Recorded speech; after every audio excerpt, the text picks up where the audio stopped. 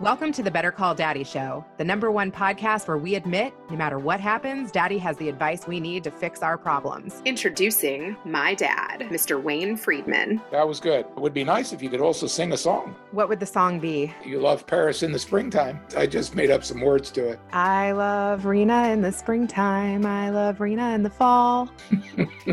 That's right. That's good enough. Oh boy. Let's dive in.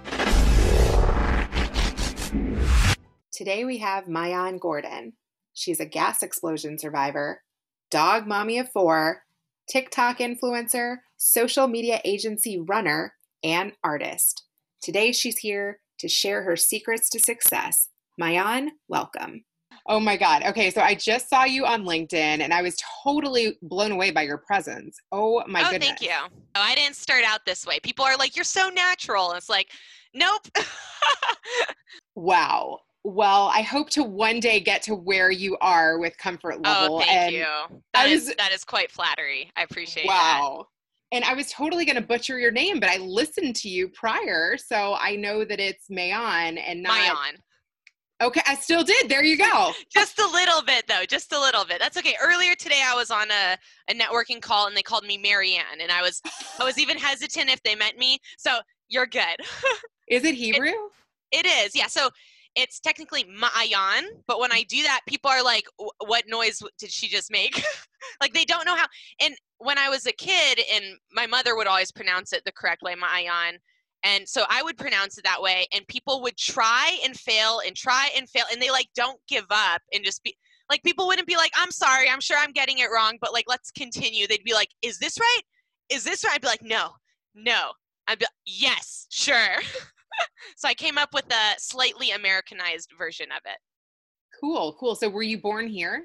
I was, yeah. My whole family was born in the States. Like my grandmother was born in Chicago, but my great-grandparents were born in Poland and kind of emigrated to Israel after my grandmother moved to Chicago. And now my whole mother's side of the family, besides my mother, all live in Israel. Both of my sisters are in Israel. Oh, cool. What part? So I have one sister in the north. She's near Haifa. Mm-hmm. And then I have another sister in Ramat Beit Shemesh. Oh, wow. Nice. That's awesome. Do you go to visit? Well, it's been about a year. It's really a toll almost to like every time I go to Israel, it's like, 2 to 3 days of recovery time just from the flying. Do you want to ever live there? Yes, absolutely. So me and my husband talk about, really, we would probably go have children in Israel for so many reasons. Other than we have 4 dogs, 2 of them are pit bulls, and we just can't, we love our dogs so much we can't fathom not bringing them with, and they do not allow pit bulls. I didn't know that. Yeah, most countries are not pit bull friendly, and they won't allow you to bring your pit bull. Like, they'll allow you to bring a different kind of dog, but not pit bulls. And what is your love for pit bulls? Where did that come from? I mean, I have 2 of them. That's really why I love them. So the first one we got most of our dogs on Craigslist, except for our French Bulldog, which we purchased for a very high price from like one of the top breeders in the country, because they tend to have health problems. And so we just wanted to make sure we got like the most top-notch quality in terms of health. And he's like really well known for breeding like champion. I used to have an idea about taking him to dog shows, but I realized that I'm far too busy and interested in other things to like pursue that. And like French Bulldogs are little shits, like just by nature. They're like awful little, like he's the sweetest, but he's also has zero guilt, doesn't give a crap. Like sometimes we'll spite pee in our bed. Like awful little thing. And then we'll be like, no, he'll be like, what? It's my bed. Like, so the pit bulls are like the opposite, just the sweetest dogs, like so loving, really just hilarious. Like, I don't know. They're so sweet. That's what I love about them. Do they get along? Yeah, they all get along great. Because we have 4 in the Frenchie, he's not neutered because we do want to breed him at some point. He can get aggressive towards the top pit bull. So there's like clear hierarchy where like we have a German Shepherd who's the oldest. She's like a German Shepherd mutt. She's very small, like 40, 45 pounds. And she is definitely the alpha of the whole group. She's the only female. The rest are all boys. Next in the hierarchy is the skinny pit bull. So his name's Ninja, and he's legit like a ninja. He's like so fast and athletic. And then it's Kronos. So they're like at the same dominance level. And so sometimes they get into fights like in the kitchen specifically, only over stuff. So only over food or toys will they ever like fight. But again, the Frenchie's such a little shit. Like when they get in a fight, we'll pull Ninja off, and like Ninja will not be attacking, or Ninja will even try and like move away, and the Frenchie just keeps going. Like, you better learn your lesson. I'm gonna mess you up. Like, and so it's like it usually takes both of us. Like one has to get Ninja, one has to get Kronos, who's the Frenchie. And then they're fine afterwards. They're like, oh, what happened? Like, did anything happen? Well, the Frenchie's like that. Ninja's like, I don't like him. He's so mean, because he's a sweet boy. And then we have the lowest on the totem pole is the other pit bull, Duke, who's like a fat, stocky pit bull. You know your animals like I know my 4 children. Yes. Yeah. So I've loved dogs my whole life. I actually did a very unique thing in high school. I raised 2 guide dogs for the blind as puppies. So I took puppies with me every single day to school when I was a junior and senior, and got to do all sorts of training with them. I've never known anybody to do that. That's so cool. What was that like? It was really awesome because I got to always have like a friend with me. It was very hard because you have to teach them a lot of things that like dogs, so like they can't play with balls ever, or like chase out, you have to be very, very disciplined with them, which was hard. And then the hardest part is you have to give them up at the end to go on to like guide dog college essentially, and get like harness training and like get paired with a blind person. But was really rewarding, and I'm sure taught me a lot of good things about being a good person. Did you get to meet the people that they went to, or? So they both flunked out. It's like a 50% flunk rate based on either very small. So like the first one flunked out because his knees weren't quite, a lot of them have knee issues because it's a select breeding program. And so it's like a lot of inbreeding, and just the health of them, like very small things that wouldn't affect a pet. But like because the blind person's leaning on the dog, if there's any shortening of the work period, so like it would be fine for 4 to 5 years, but the dog would have to retire early, and they try and not give the blind, because the blind people make such a connection with the dogs, they want them to be able to have the same dog as long as possible, because it's really hard for them to switch dogs. And so they'll flunk him out for reasons like that. And then the second one flunked out because he would pee on walks, which you're like, what? But they're only allowed to pee or go bathroom on command. Otherwise, how's the blind person going to know where they're going? And like, this dog would very occasionally pee off of command on a walk. And so that was a flunk also. We kept the second one. We actually adopted him, and he lived with us a very nice, another 9 years. His name was Garth, and we have his ashes in a box in our living room with some flowers now. Oh my gosh. Wow. That's an incredible story. I want to learn about your gas explosion story. So I've never known anybody to go through that. Me too. I'm like the only one I know of. Basically, me and my husband were making something called butane hash oil outside of our house, which we grew up in Seattle, Washington, very cannabis-friendly state. And this was kind of like people had discovered you could run butane through like cheap marijuana, cheap cannabis. It would extract all of the THC. You could evaporate the butane, and you were left with what people now refer to as dabs, or concentrated THC, which they now sell. Back then, this was illegal, just the same way all cannabis was illegal, but now is something totally legally sold. We were doing this outside of our house. I wasn't very familiar with the fact that some gases are heavier than air. I was like, gas, it goes up and away in the atmosphere. I'm doing it outside, totally safe.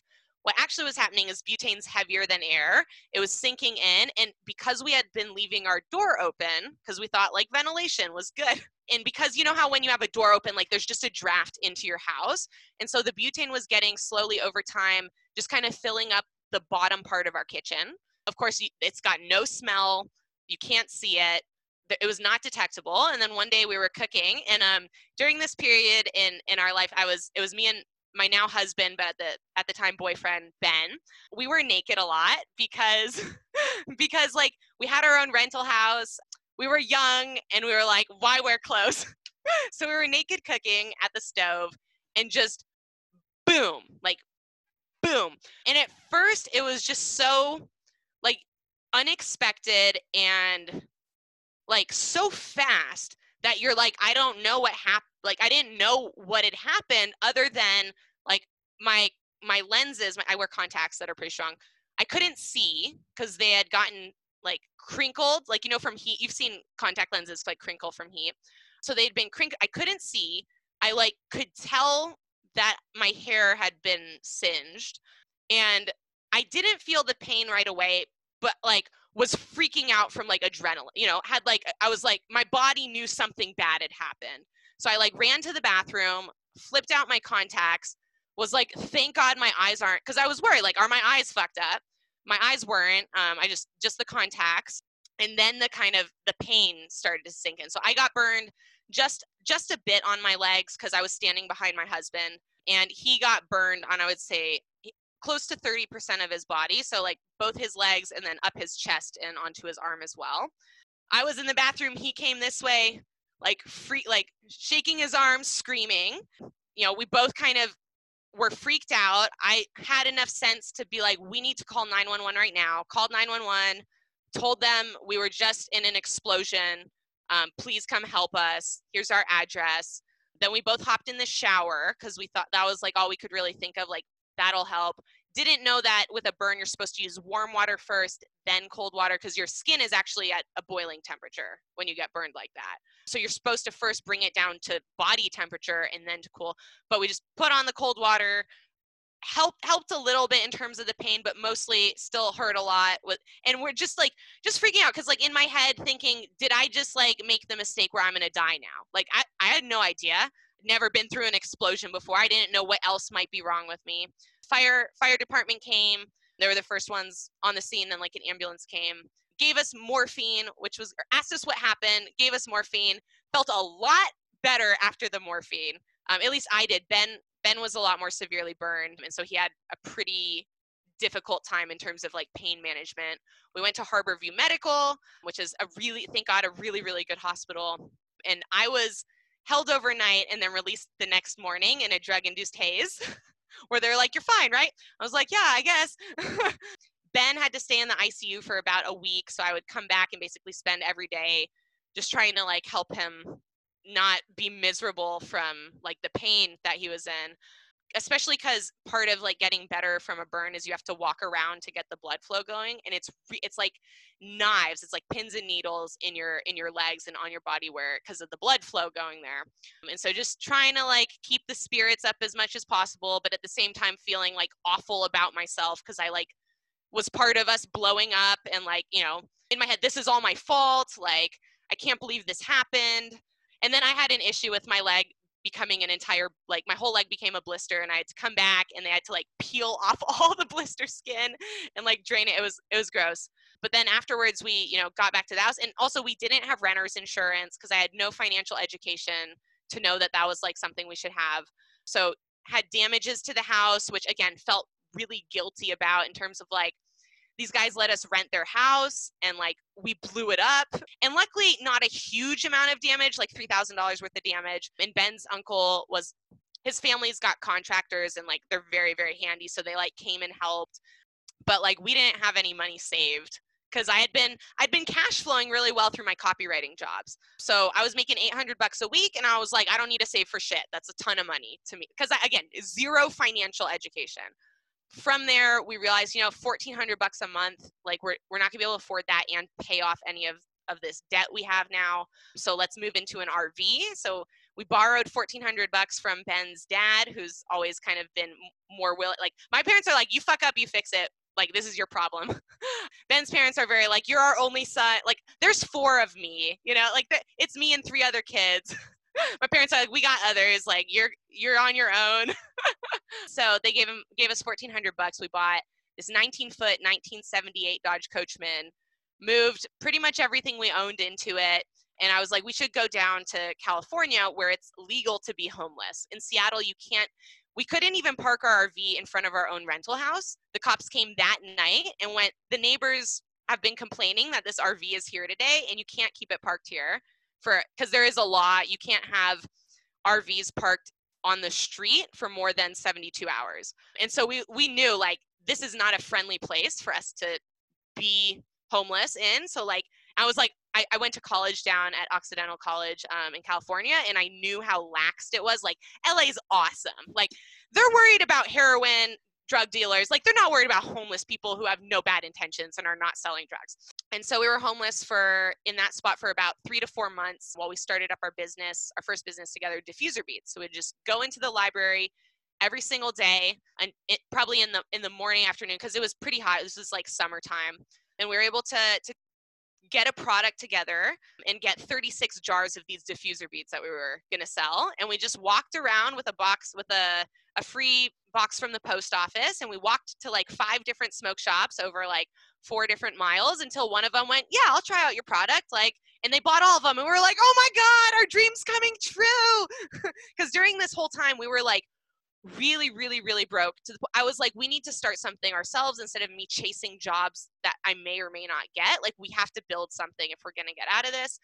So there were definitely a lot of days where like we either didn't eat at all or had like one McChicken that we split between us, or it's so funny because we go back down there and there's a store called Super A Foods, and we would walk like 2 miles to this grocery store from our RV because the RV it got like 4 miles to the gallon. It was a gas guzzler because it was in 1978, like, piece of shit.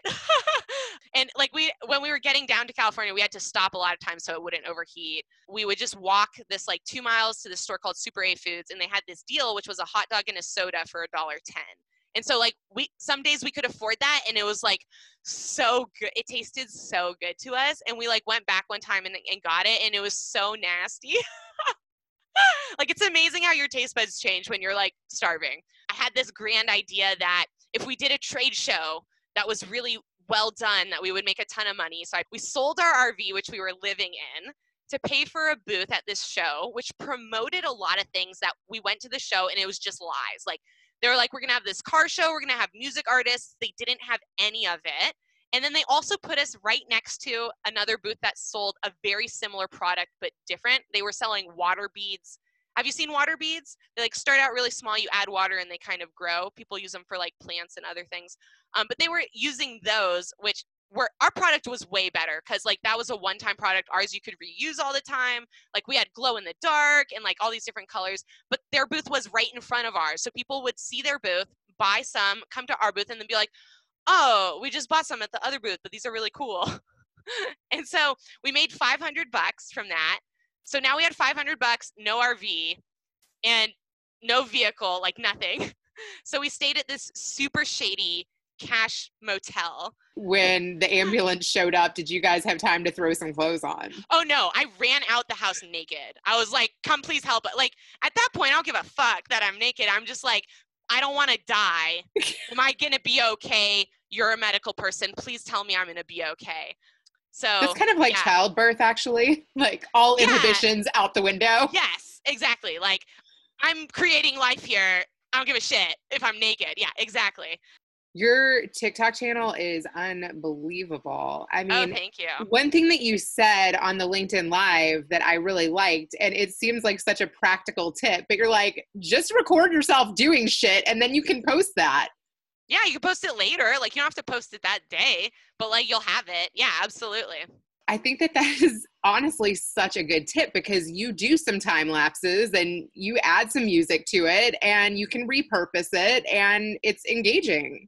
Yeah, I mean, when you super speed anything, it becomes visually very interesting. Even like someone working on their computer, to see the hands going like this, it's like, wait, and put it to music.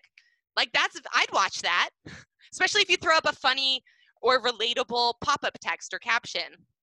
Like, boom. How did you learn TikTok? Is that just your generation, or were you on there in Musical.ly? No, not at all. I'm a late to TikTok person. I only hopped on in late August 2019. So it's been almost a year. It's been less than a year still. I got really good about social media through Instagram. We sold all of our glass products through Instagram via like auctions and flash sales. And through that, I've had at least 50,000 conversations with customers on Instagram. And so just really through volume, understanding what people respond to, was posting, because we were doing it in an auction style where basically I would post a piece, minimum bid increments, post your bids in the comments, here's the end time, message the winner via DM, send an invoice through PayPal, they pay, get their shipping info, print it on a label. Well, at first we would take all the packages to the post office. I laugh at myself. I'm like, we used to wait at the post office. We were crazy. Like, like we would wait for half an hour to an hour at the post office sometimes just to get to the front, because Seattle's busy like that, especially around holidays. And then it'd be, because we had 30, 40 packages, it'd be like another 30 minutes while they typed in every single address label we wrote on, because we'd write it on the package and they have to print it through their system. And now we have like a thermal printer and we do it. It's like all super easy, and the customers' things are saved in our database and all that. I'm a fucking hustler. Like, people do not understand how much work I have done and am willing to do. And that's what it takes sometimes to get yourself out of a bad situation when you don't have help. Now, obviously, if you have help, you can learn things that make it so you can be more kind of frugal with your time in a way that's like good for you versus like spending it all on the business. But I didn't have anyone helping me ever until this year. TikTok is an advanced social media tool and an advanced AI layered system. So it's got multiple layers of artificial intelligence that allow it to behave in the same way and deliver in the same way that a human being actually would behave and deliver. So because I was able to interact with so many real human beings and understand, oh, this is what people want, oh, this is what makes them feel this way, I just applied all of that, plus learning of visuals through probably glass blowing. I learned a lot about colors and how people respond to colors through glass blowing. I learned a lot about lighting, because glass is very hard to take video and picture of. So applying just everything that I learned over the past 10 years onto TikTok, and TikTok understood right away, ooh, she gets it. She's making things that people want to see. And so then I got lucky with my first viral video because it had no intention really behind it.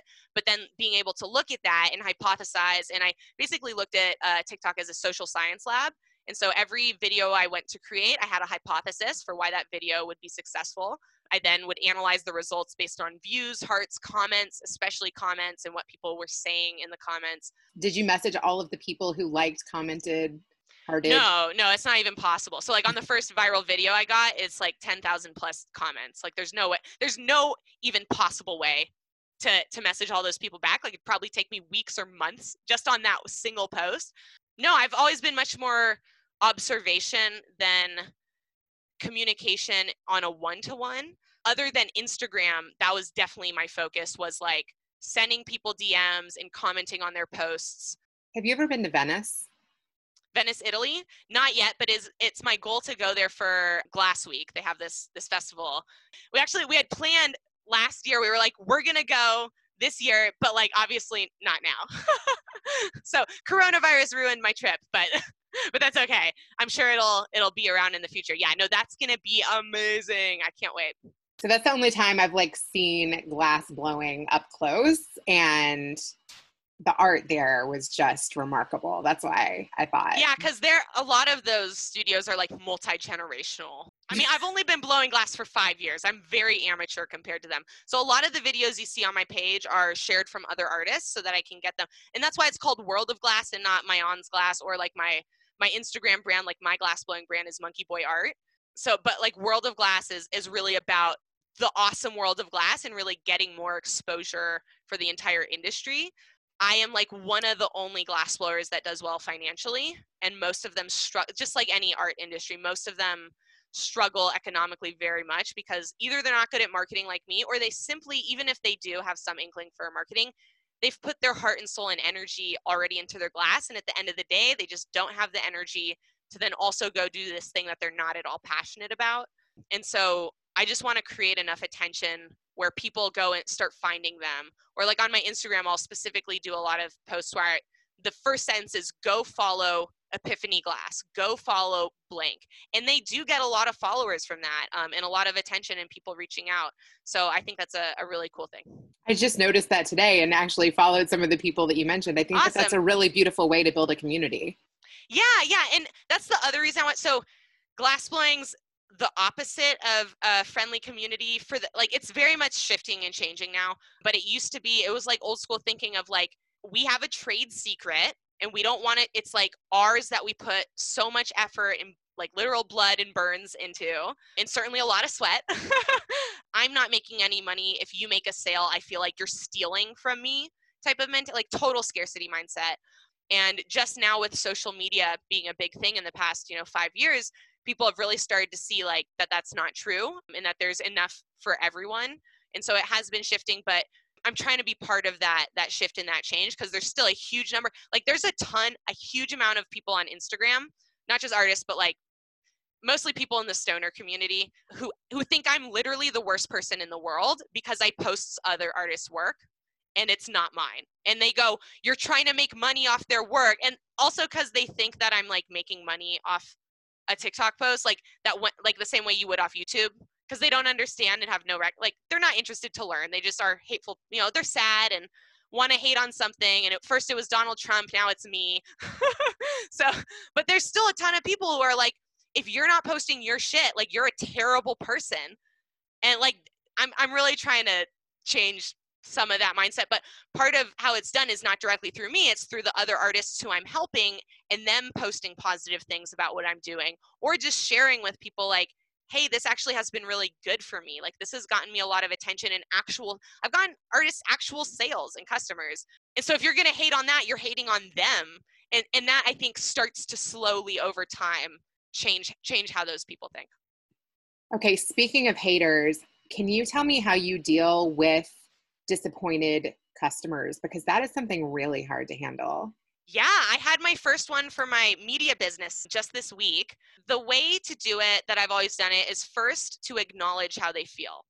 Very important. Say, I'm really sorry that you feel this way. It was not my, and then let them know it wasn't your intention and it wasn't on purpose. I never had any intention to make you feel upset.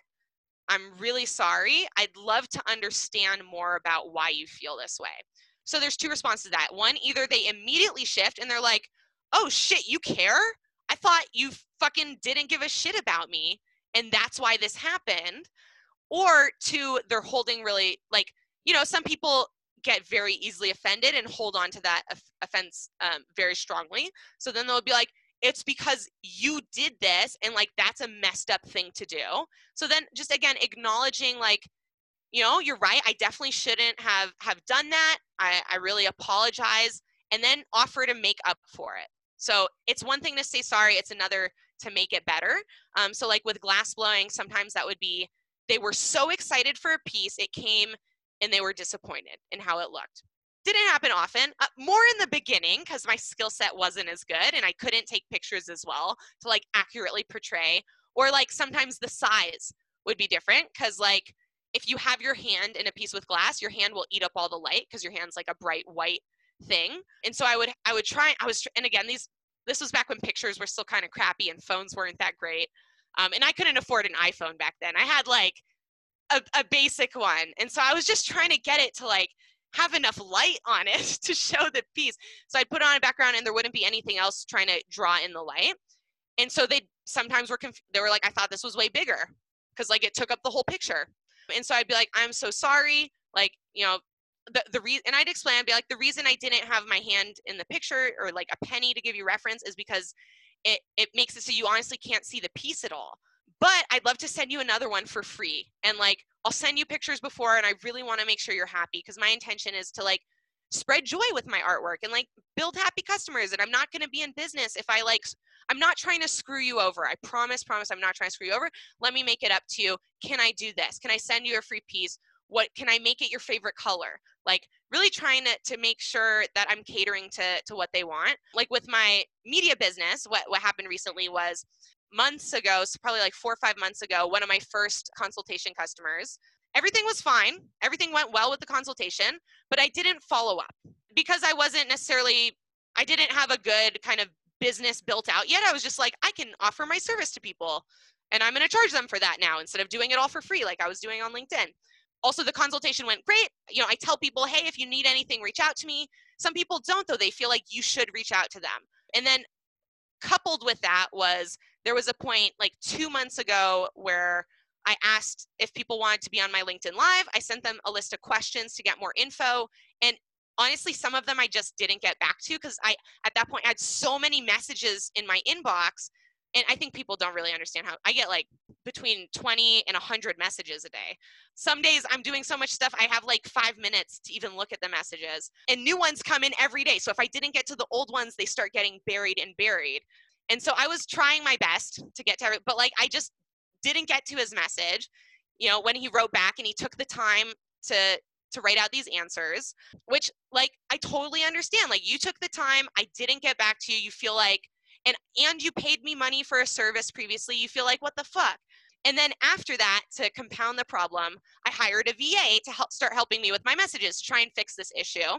And sometimes I have her do message outreach for certain things. Like, I started a LinkedIn group, or like when I started my business page, and I tell her, hey, could you message everyone, not everyone, because I've got too many people now, could you message all these people who are in my like inbox or just in my connections, right? Could you message them this message I wrote up, which is like, hey, how's it going? Like, hope you're having a great, it always starts very fun. Hey, how's it going? I hope you're having a great week. Just letting you know I launched my business page, and I'd love it if you gave me a follow. That'd be very meaningful to me. And so he got this message because like she was sending out to a bunch of people, and I try and give her parameters like, hey, only send this to someone if we haven't had a conversation in the last 2 months. That way she's not like spamming people I'm in conversation with. And so he got this message and then felt like, damn, she didn't get back to me, and now she's asking me to follow her business page, and didn't message me during any of this time to like make the message pop back up or like get my attention. Was just kind of like getting more and more upset. And then I sent him a message this past week where I was like, hey, Scott, like, you know, we've talked before and I'd love to offer you a free seat. So like actually a really nice message, because I launched this coaching group. I was like, I'd love to offer you a free month in this coaching group. I think it'd bring you a ton of value. I know you have your own business you started up, and I've partnered with my friend Jesse, and he's like really great, and just like, I want to bring you value. And he sent me back a message of like, it's amazing to me that you're spending time, you know, trying to get like new, I can't remember what it was, but like, maybe you should start, you know, taking care of your old customer, you know, clearly an upset message. I was like, I'm really sorry that you're like upset right now. Could you tell me more about like why you're upset? I really apologize. I'd love to make this right. And he sent me like a series of very ambiguous messages where I responded as nice as I could. He's like, you deserve to know why I'm upset, but like wouldn't tell me why he's upset. I was like, you know, I really appreciate your feedback. Like, I'd love to know what it was that I could improve on. I make mistakes. I'm a human being. I definitely know I'm not perfect, and I want to, you know, always improve and be better. And then finally, after a series of more messages, sent me a voice message being like, you know, I really appreciate that you ignored me, because, and this is someone who runs a work culture company. So I thought that was like he was being very like when I get upset, there's two ways to deal with being upset. You can be like negative and rude about it, or you can express yourself and how upset you are in a positive way. And he was not doing that at all. But I was just like, you know, I totally understand where you're coming from. I want you to know it really wasn't my intention to ignore you. Here's why this happened logistically. I'd love to make it right. Let me know how I can make it right in your terms. I haven't gotten a message back yet. So like, we'll see where that goes, but he's either going to hold on to being upset, or he's going to let me try and fix the issue. Those are always the two options. When you try your best, you cannot make someone happy. That is the fact. They have to choose to make themselves happy. All you can do is apologize, mean it, and offer to fix it. And if that's not enough, that's not on you. And that is something that took me years of messing up and seeing those two responses to realize, man, some people respond really well. Like, when I do this, they're like, not only is the problem fixed, but I actually get a way more deeply loyal customer, because they go, wow, this person actually cares way more than a normal company would. They're really going out of their way to like prove to me that like they did not want this mistake to happen, and they're willing to give me free stuff to make up for it. Like, these guys are dope. Like, I trust them now, because now I know if there's ever going to be a mistake, they have my back and they're going to fix it. Some people though, right? We all know this. Some people want to be upset and choose to be upset, regardless of there being a better option for them to not be upset anymore.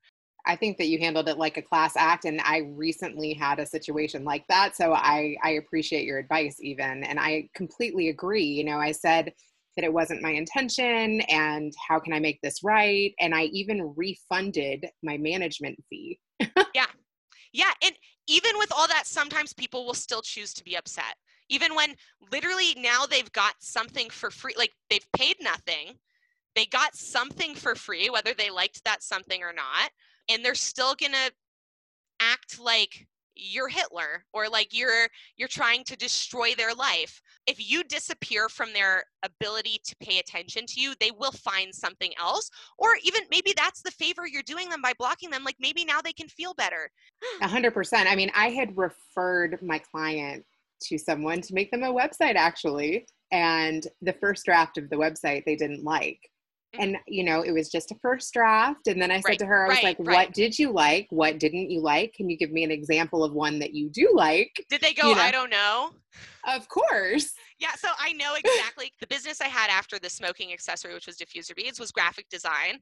And this is what made me not do graphic design, was there were so many clients who I'd spend hours making their design, hours revising it, and each time when they'd go, I don't like it, I'd be like, that's okay. I can fix and change. I'm a graphic designer. I can change any portion. Which part don't you like, or what about it don't you like? And they would literally, I don't know, I just don't like it. And I try and get them to describe anything to me. Okay, that's fine. What are you picturing? Could you tell? I don't know. It's just not this. And I like didn't know how to deal with that, because like then they would again either not pay or want to like be so upset that they demand a refund or want to destroy, like literally take so much of their time to try and destroy my business. I was like, I can't handle this. I'm doing so much work for them to hate me. So that's mostly why I got out of that business. She loved the logo, loved the styling guide, loved the Pinterest board, and then could not tell me anything about what she didn't like with the mock-up. Yeah, it's a unique difficulty with anything like digital design. It really is, because even with glass art, I don't have that problem at all in terms of people will at least have a favorite color. Like part of why they like glass is the color or this other thing. And so I can always get them to tell me what that is. I checked out your Instagram page and I saw that you did these spiral wraps. And you said that was your favorite thing. So that's another artist, just to preface first. Okay. Yeah. So all the videos with I don't do soft glass. I do borosilicate. So anything I do is directly in the flame, because it's COE 33, meaning coefficient of expansion 33. And the glass cools down literally 3 times as fast as COE 104, which is referred to as soft glass. And so soft glass, they put it in the furnace, they take it out, and they can still do stuff to it because it's cooling down much more slowly. Borosilicate, once you take it out of the flame, it's like 10 seconds before it's hard again, and you can't do stuff to it. So all of the work that I do is done like very directly in the flame on a tabletop torch. Have you burned yourself that way?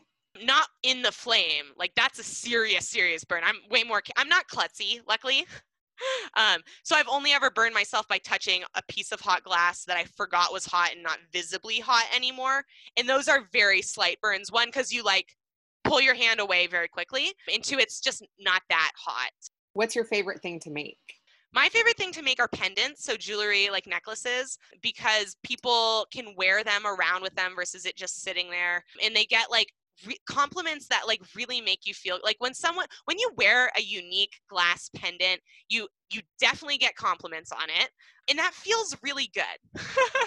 I've realized that like children really resonate with glass pendants, and they love to pick them up and be like, oh, this is so cool. And I have a love for kids and their curiosity and their creativity. I think we should all be more childlike at times. Do you have a story of one that you've donated that you won't forget? There's definitely a few of them. I don't remember the names of people, but there's been times, because of how I market through my Instagram, it's never just been about my product. I've always shared, here's our life, here's our struggles, here's the things like I believe in and I like want to inspire you guys to believe in. And because of that, sometimes pretty often through Instagram, people would reach out and say, hey, either like they would have won a piece at auction and then something happened bad in their life. Like, hey, my grandma just died. I can't buy this piece anymore. I feel really bad. I'm so sorry. And we'd be like, that's okay. We're so sorry too. We're just going to send it to you anyways. Like, we don't need your money. Like this is an opportunity for us to do something good. They'll message us back and say, this really helped me get through like my grandma's death, like this really, like I was devastated, and you guys doing this kindness like literally made my whole month bearable or better. Or like one time I had someone message me, and this one really stands out, that like my glass, and what they mean is my brand, but it's the brand, like we give objects power. I really believe that, right? We make objects meaningful, and that piece through the power of our brand and like what it meant to him helped him have the courage to tell his like really good friend to like stop doing hard drugs and like have that conversation and like possibly save that friend's life. And that it was so hard for him to do, but that like we helped him do that through our glass blowing and through our art and through our like posting. And so like those are really meaningful things to me that mean a lot more than like any of the money that I've made. Thank you so much. Wow. I just love your story. How can people connect with you? I mean, I know you're on like every single channel. You've created a business page on LinkedIn. So can anyone join that? Yeah, so LinkedIn is the best place. If you search my name, it's unique enough. I'm probably the only one that pops up. You can also Google me, and I have a bunch of podcast interviews out there that all have links to my different socials. But LinkedIn's probably one of the best ways to reach out to me. Comment on one of my posts first, because I get a ton of spam requests from Forex and Bitcoin traders and the likes, and creepy guys, let's be honest. The other great place to message me is through Instagram. My Instagram, I have two of them. One is Monkey Boy Glass, which is the one you've been looking at. The other is Maayan Gordon Media, which is the name of my consulting agency. And I don't get that many DMs through Instagram, so like I will for sure see that and respond to it. And I will put everything in the links below. So yeah, and then the other thing real quick would be my email. Like you can directly email me. That's monkeyboyarts with an S @gmail.com. Perfect.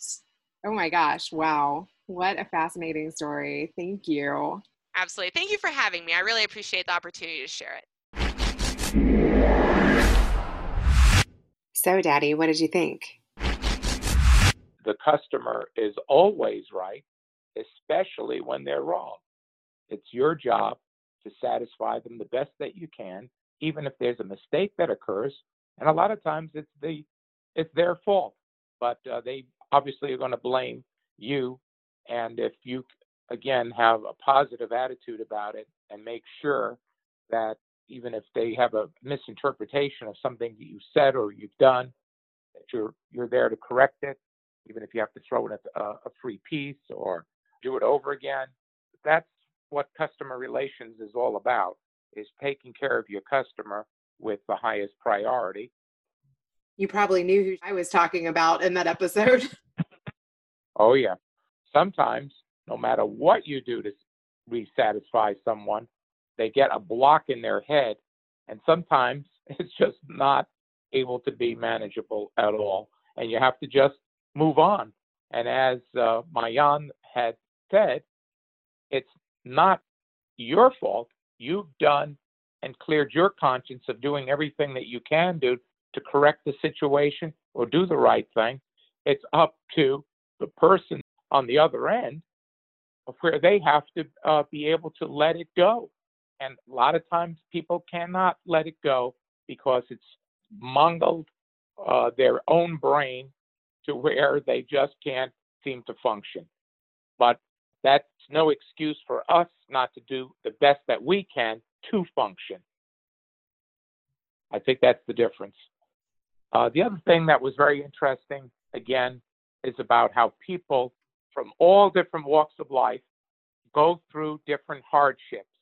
Those that can think outside the box, those that can go with the flow, those that can continue to add to their knowledge and experiences and take the pluses and the minuses, and they learn and develop even the negative things that have happened to them and turn them into positive things, where you use, as she said, 10 years of experiences to really find her way. She tried a couple of businesses, a couple of things that she's good at, but found out that it's not necessarily the direction that makes the most sense for her. And she continually adds to her community by also not only sharing herself, but willing to give a platform to others to share themselves. You are doing the same thing, is that you're not only promoting some of the activity that you want to accomplish and do, but you have opened a forum for many other people that can express themselves in an open forum and get questions and answers. It's, again, a taste of reality, but in a beautiful sense where a person has free expression, and it's not where you're reporting it with some type of critical nature. It has a natural flow on your show. The Better Call Daddy Show is now proudly sponsored by Sadie Simper Designs. Listen, I had Sadie make some custom animated GIFs for this podcast, and they were fantastic. Animated GIFs are a great way to make Instagram stories more interesting, and they can also be used in place of your logo to make your emails more dynamic. Sadie creates custom branding. She doesn't just take a logo based off of nothing. She helps you take time to build your brand's identity, and she creates a brand suite that is truly tailored to you. Have you seen my Megawatts Productions logo? She made that. Visit SadieSimperDesigns.com to see portfolio and brand packages. For 20% off your custom GIF or brand suite, email SadieSimperDesigns@gmail.com and use the subject line, "Call Daddy." Now you can subscribe on Apple Podcasts, Google Play, Spotify, and TuneIn. Add Better Call Daddy Podcast on IG at Rena Friedman Watts on LinkedIn.com. Thanks for listening to the Better Call Daddy Show.